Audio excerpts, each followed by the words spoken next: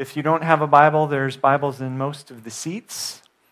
And in those Bibles, most of them, you'll find Acts chapter 3 on around page 771. We're continuing in the book of Acts this morning as we walk through the amazing story of what the risen Christ did through a very unlikely group of underqualified people.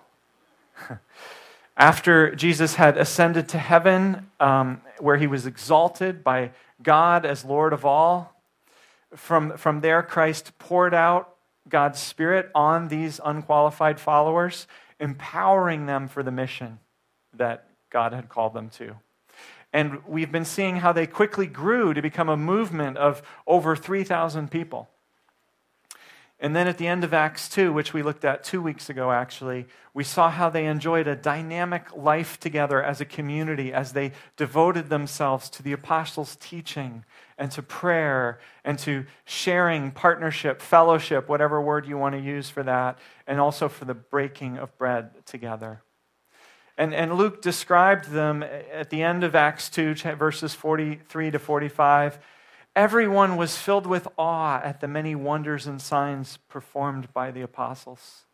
And all the believers were together and they had everything in common. They sold property and possessions to give to anyone who had need. Every day they continued to meet together in the temple courts, praising God and enjoying the favor of all the people. And the Lord added to their number daily those who were being saved. And then Luke thinks, well, that's a general overview and picture of these people, but let me give one specific example of what this looks like. This happened many times, but here's one example for you. And so in this story which we're looking at today, we see the apostles doing signs and wonders so that many are filled with awe. And we see them meeting in the temple courts, praising God and enjoying favor with the people, like Luke summarized for us at the end of chapter 2. So this specific story he tells us in chapter 3 happens one day around 3 o'clock in the afternoon. The apostles Peter and John are going up to the temple to pray and to worship. Now, what we have to realize first off is what an amazing, grand, awe-inspiring place the temple was.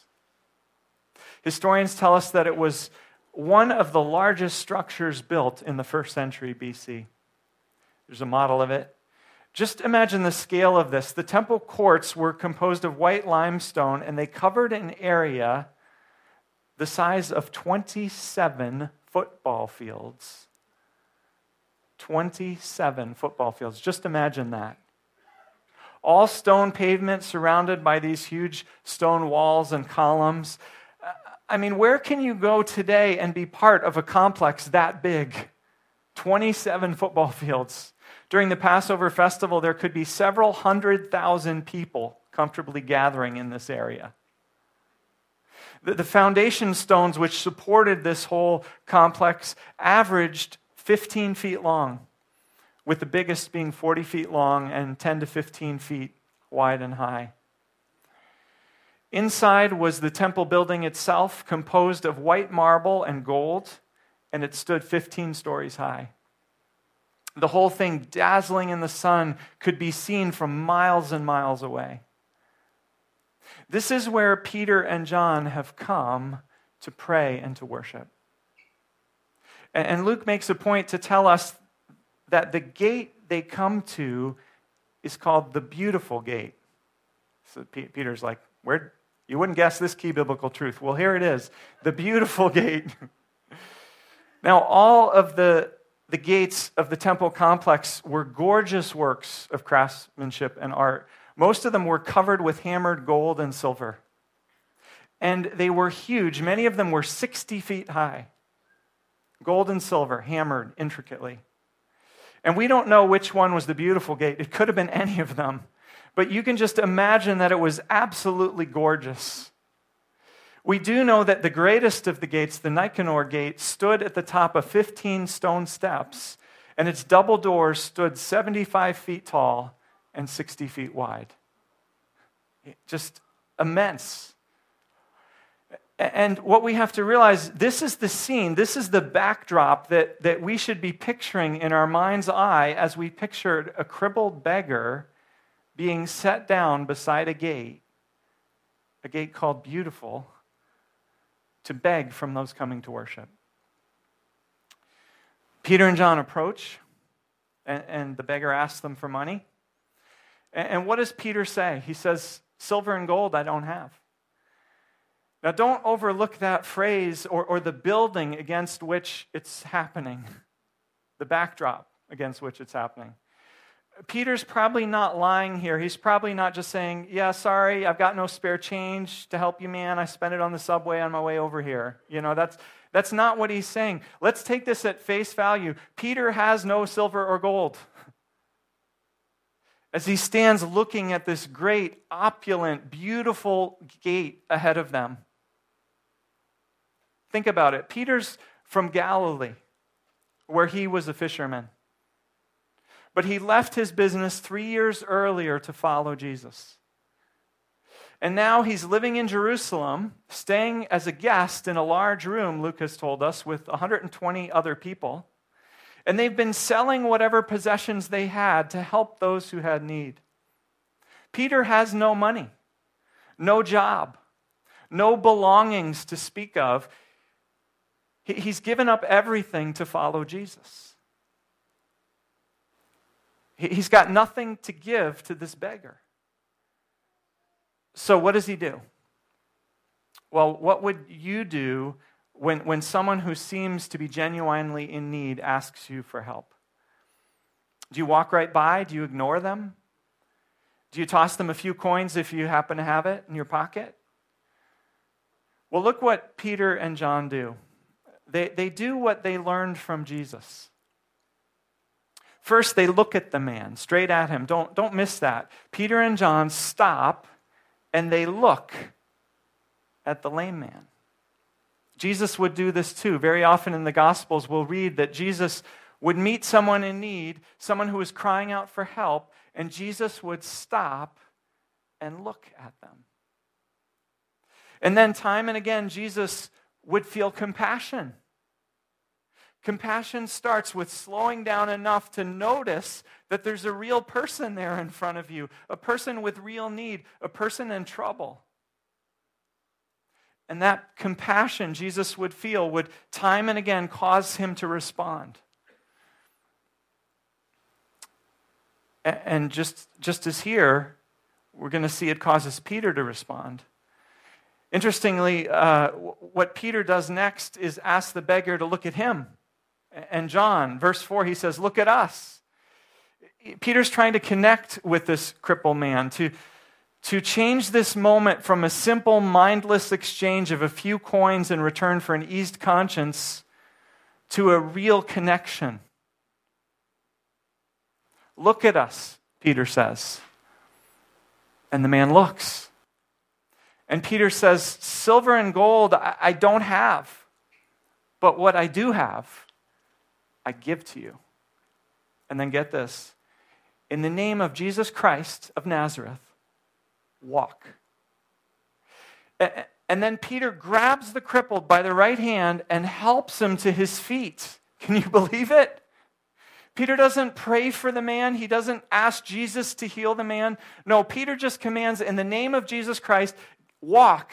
And then instead of waiting to see if it works, Peter grabs the guy and helps him up. Talk about boldness. Talk about confidence. What if it doesn't work? What in the world does Peter know here that gives him the confidence to do this? How does Peter know that he can just tell this guy who's been crippled his whole life to get up and walk, and the man will be able to do it? There's no evidence that God spoke to Peter in this instance and assured him that he could do it. Peter just does it. He just speaks the name of Jesus and helps the man up, and the man can walk. And later he explains how he did it. Verse 16, "By faith in the name of Jesus, this man whom you see and know was made strong."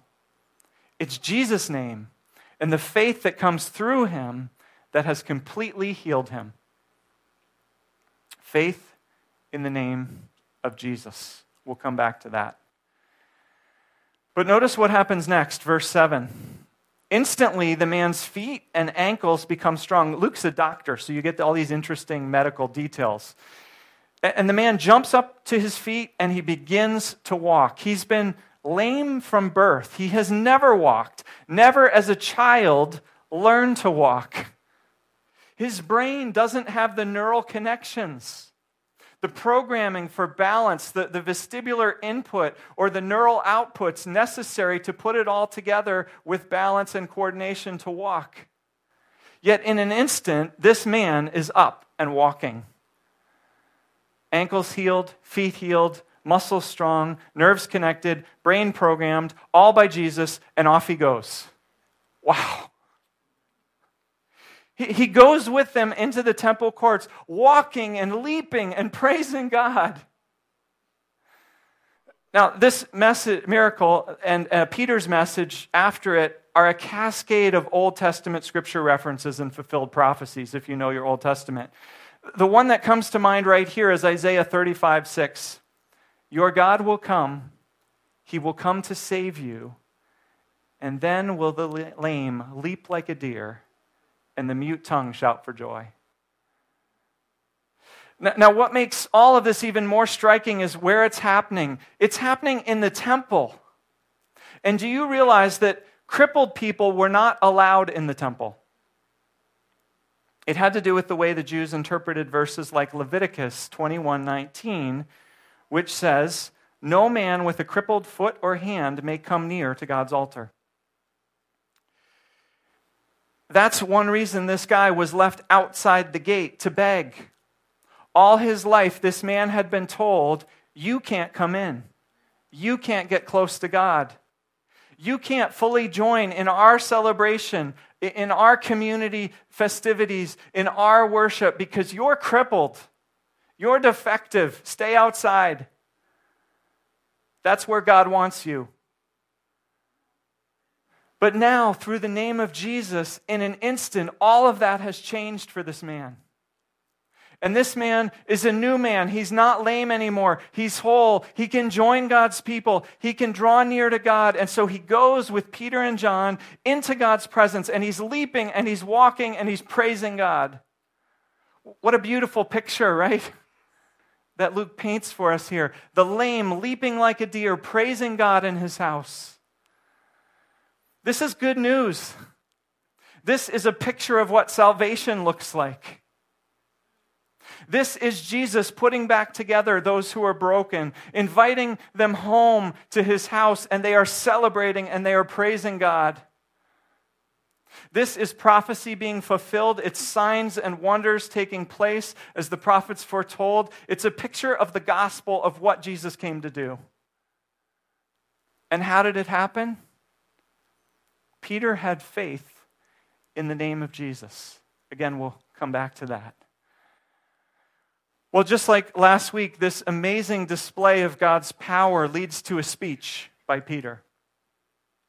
The crowd see this wonder. They are amazed. They come running to Peter and John and to this healed beggar who's holding on to them, and their interest has been piqued. Remember, this is witnessed by deed and by word. It's both show and tell.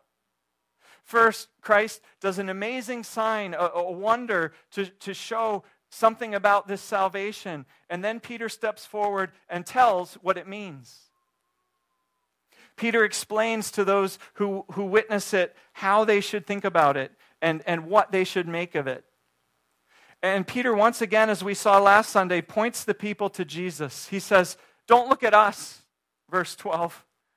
Why do you stare at us as if by our own power or our godliness we made this man walk? It's not about us. It's about Jesus. This is the basic posture that we have to have as followers of Jesus. The focus is on Jesus, not us. Not on us, not on our abilities or our successes, not on our churches, not on our politics, on Jesus. Peter continues, verse 13, the God of Abraham, Isaac, and Jacob, the God of our fathers, has glorified his servant Jesus. Glorified his servant Jesus. Lifted up, Jesus. This is another fulfilled scripture. This one is from Isaiah. Peter sees how it points to Jesus. Isaiah 52:13 says, "See, my servant will be raised and lifted up and highly exalted." Peter is just seeing everywhere how what is happening in his day is the fruition and the fulfillment of all that Scripture foretold. Remember, we saw this last Sunday with Pentecost. The prophecy in Joel was fulfilled, which talked about the last days beginning and the Holy Spirit being poured out. And now Peter says in verse 24, beginning with Samuel, all the prophets who have spoken have foretold these days. These days. Peter realizes that all that God's word foretold is now coming to pass in his day. It's happening all around him. All the longed for days, all the dreamed about events of the future, they are finally happening. This is a time of glad tidings, a time of long-awaited fulfillments. And Peter is drawing these connections. He's thinking, remember the prophet said that? Well, and now this is happening. In other words, what's happening now through Jesus isn't some novel innovation. It's biblical. It's in continuity with what the sovereign God has been pointing toward and foretelling and now doing, leading up to, working toward all along. All of history, all that God did in the Old Testament through Abraham and Isaac and Jacob, verse 13, and through Moses, verse 22, and through Samuel and all the other prophets, verse 24, Joel, Isaiah, Ezekiel, Jeremiah, others, and through David, as we saw last Sunday. It's all been leading up toward and pointing to this moment, toward Jesus. Jesus Christ is the culmination of the ages, the goal and the intention of all God's plans to inaugurate the coming of a new age, as we saw last Sunday, to bring about times of refreshing, as Peter puts it in verse 19, as we saw last Sunday, as Jesus pours out the Holy Spirit on his followers, refreshing, enlivening, empowering them so that they begin to live and to experience the life of the new age that we read about at the end of Acts 2 and we're going to continue to read about. Acts is showing us all the signs, what God is doing in and through Jesus, and how it's what Scripture has been pointing toward all along. God's King, God's Messiah has come and taken his throne. Christ has poured out the Holy Spirit. He's causing the lame to leap, praising God in the temple. Christ's followers are being given new hearts, transformed so that they share generously, so that they care for one another. And it's all because of Jesus. So question, how have the people of Jerusalem so far been responding to all this? Well, Peter calls them on how they've been responding. He says in verses 13 to 14, you handed Jesus over to be killed, and you disowned him. You disowned the holy and righteous one. You killed the author of life. Can you believe it? God finally sends the one he's been speaking about and foretelling all these years, and what do God's people do? They disown him and they kill him. They fail to recognize him. They fail to receive him, to listen to him.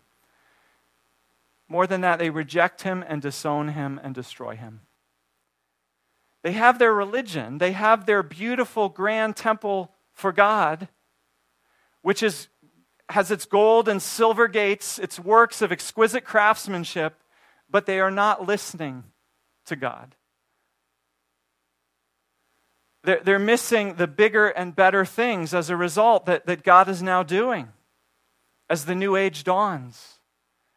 Unless we be too hard on them, let's own for ourselves how often we can be like this. How easily we get distracted seeking beautiful religion. A nice building, comforting traditions, correct beliefs, fulfilling volunteer opportunities, insightful, inspiring messages, awesome music, warm community. But what if we miss amidst all that, what God is actually trying to say to us? What if we shy away from the bigger and better things God wants to do? Because they're out of the ordinary, they'll shake things up. They're too risky. They're outside of our comfort zone. You might remember back when Mel Gibson directed the movie The Passion of the Christ. When it came time to shoot the scene of them crucifying Jesus, nailing him to the cross, Gibson framed the scene so that you just see the big hammer and the rugged spikes and the Roman soldiers' arms and the cross and Jesus' vulnerable flesh. And did you know in the shot, it was Gibson himself whose hands did the nailing. It was his hands in the shot who nailed Jesus there as the Roman soldiers' hands, because Gibson understood that that's how it is for each of us. In one way or another, we too fail to listen to what God is trying to say to us. We get enamored, we get distracted by our quest for beautiful religion. And we miss that in Jesus, God is doing something so much bigger and better. Well, Peter is here calling out his own contemporaries on it. You rejected and disowned the one God sent you. God sent you the author of life, but you had him put to death. But you couldn't stop God, Peter continues. No, God raised Jesus up again. God glorified Jesus, his servant. So God took care of Jesus, vindicating him. But what about God's people who rejected God's Son? What about those who disowned and murdered the one God sent to them? What is God going to do to them? Well, guess what? God does the most amazing thing. God offers them grace. God offers them forgiveness. This is God's nature.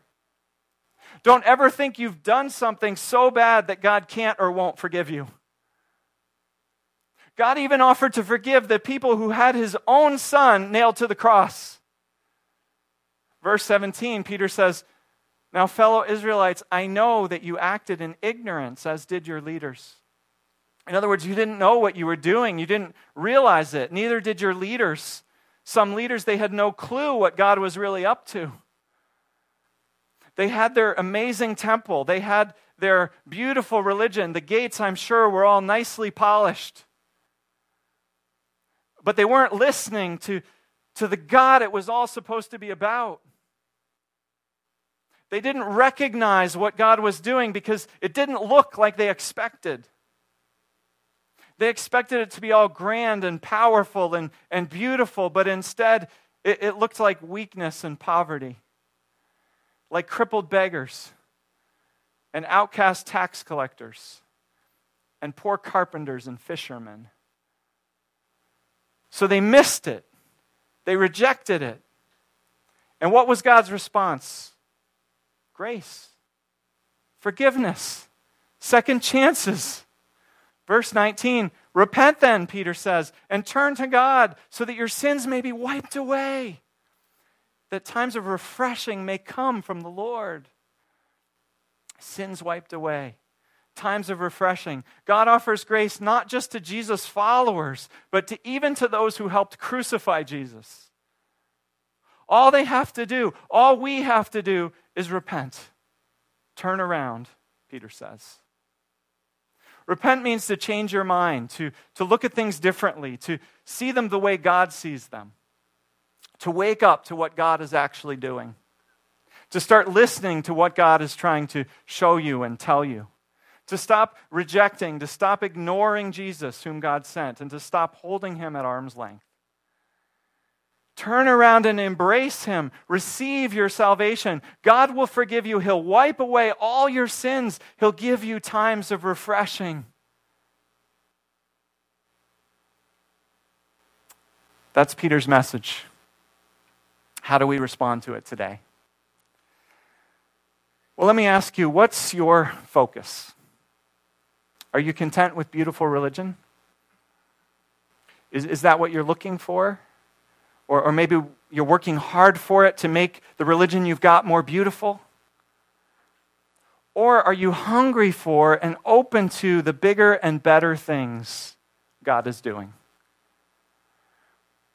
Have you followed the trail of Scripture, the prophecies which point toward, which prepare us for Christ's coming, which raise our expectations of what these last days, this new age is supposed to be like?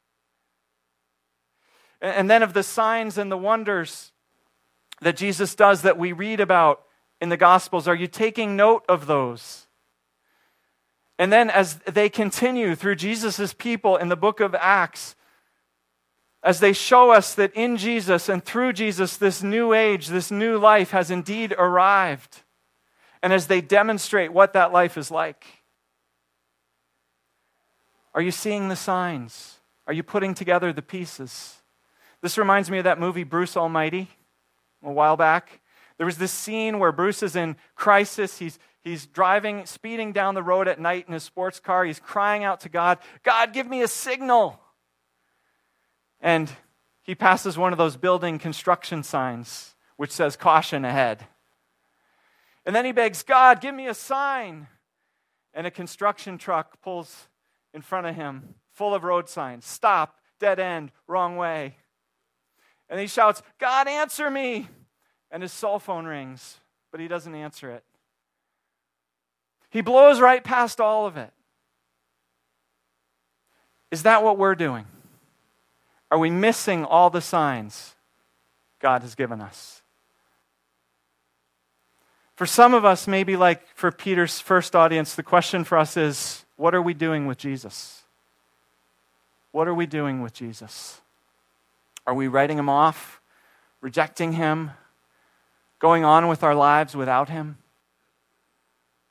Or are we investigating and exploring, listening to what God might be saying to us and what God might be doing for us in and through Jesus? Are we open to how Jesus might want to press in and change our lives? For others of us, maybe we're already following Jesus. But does our life look anything like Jesus' life and the life of Jesus' followers? The pattern that's laid out for us in the Gospels and in the book of Acts. Are we, on the one hand, devoted like they were back in the end of Acts 2? Are we sacrificially committed, even with our silver and gold? Are we running hard for God's purpose for us, for God's mission?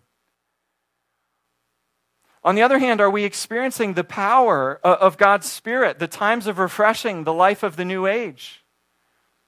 Are we letting what we read in the New Testament challenge us and stretch us and our expectations?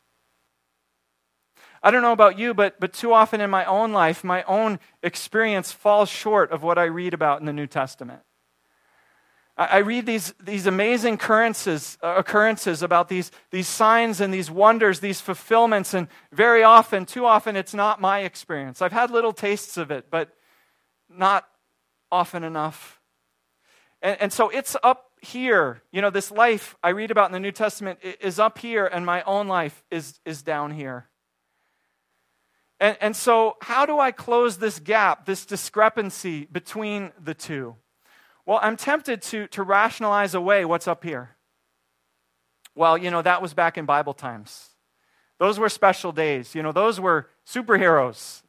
Those days are over now. And if I dig around, I can even find ready-made theologies which match my experience down here and explain away the Bible. Well, that was the apostolic age. God's not working that way anymore. And anyone who claims that God is, sure those people are out there, but they're either deceived or they're lying or something like that. So it's tempting to just content myself with polishing the gates of God's house, with occupying myself with religion and trying to make it a little more beautiful. I could take that route, but there's another route I could take. I could say, if my life down here doesn't match up to what we read about in the New Testament, then maybe my life needs to change. Maybe my expectations need to grow. Maybe I'm not listening well enough to what God is saying to me. Does it bother any of you that nobody in this church is walking up to crippled beggars and saying, "In the name of Jesus Christ, walk"? It bothers me. Why aren't we? What are we missing? Do we forget that we live in the new age? Do we not realize what Jesus came to set in motion? Or the power in his name? Or the authority he's given us to be his agents and witnesses of the bigger and better things God wants to do? Do we just conveniently forget what Jesus said when he said, anyone who believes in me will do greater works than I did? Are we content to just polish the gates and let the lame beggars keep begging? Now, I don't want to reduce this just to whether people are getting healed or not. But if Jesus Christ is doing an amazing work in this world, as Peter claims, if Jesus is pouring out his powerful Spirit, if he's bringing times of refreshing, verse 19, if he's restoring everything, verse 21, so that all peoples on earth will be blessed, verse 25, then what is Jesus calling us to do as his followers about that? Just polish the beautiful gates of our religion? Or is there more? Are there bigger and better things? And are we listening? Do we know our purpose? Do we know our mission? Do we know the authority that Jesus has given his followers to make that mission happen? Are we growing in that authority? Do we know the power in the name of Jesus to cause the mission of Jesus to happen through us and around us? Will we let God's word poke us and prod us and wake us up to the fact that God is doing bigger and better things? Let's pray about this. God, thank you for your word. Thank you for this book of Acts, which is almost radioactive with your power, which challenges us and which shakes us and which makes us wonder, why don't I see this in my own life? I pray that you would guide us as we all theologize about that and try to figure out what it means for us. I pray this morning that we would hear what your word is saying to us, and we take time even now to listen this morning for what it is that you're saying to us, and I'll give us all a minute to do that.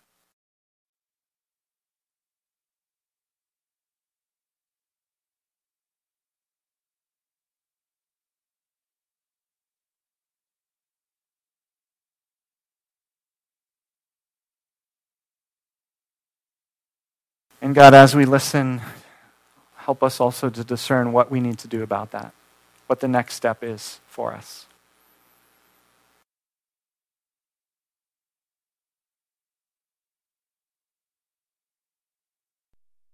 Amen.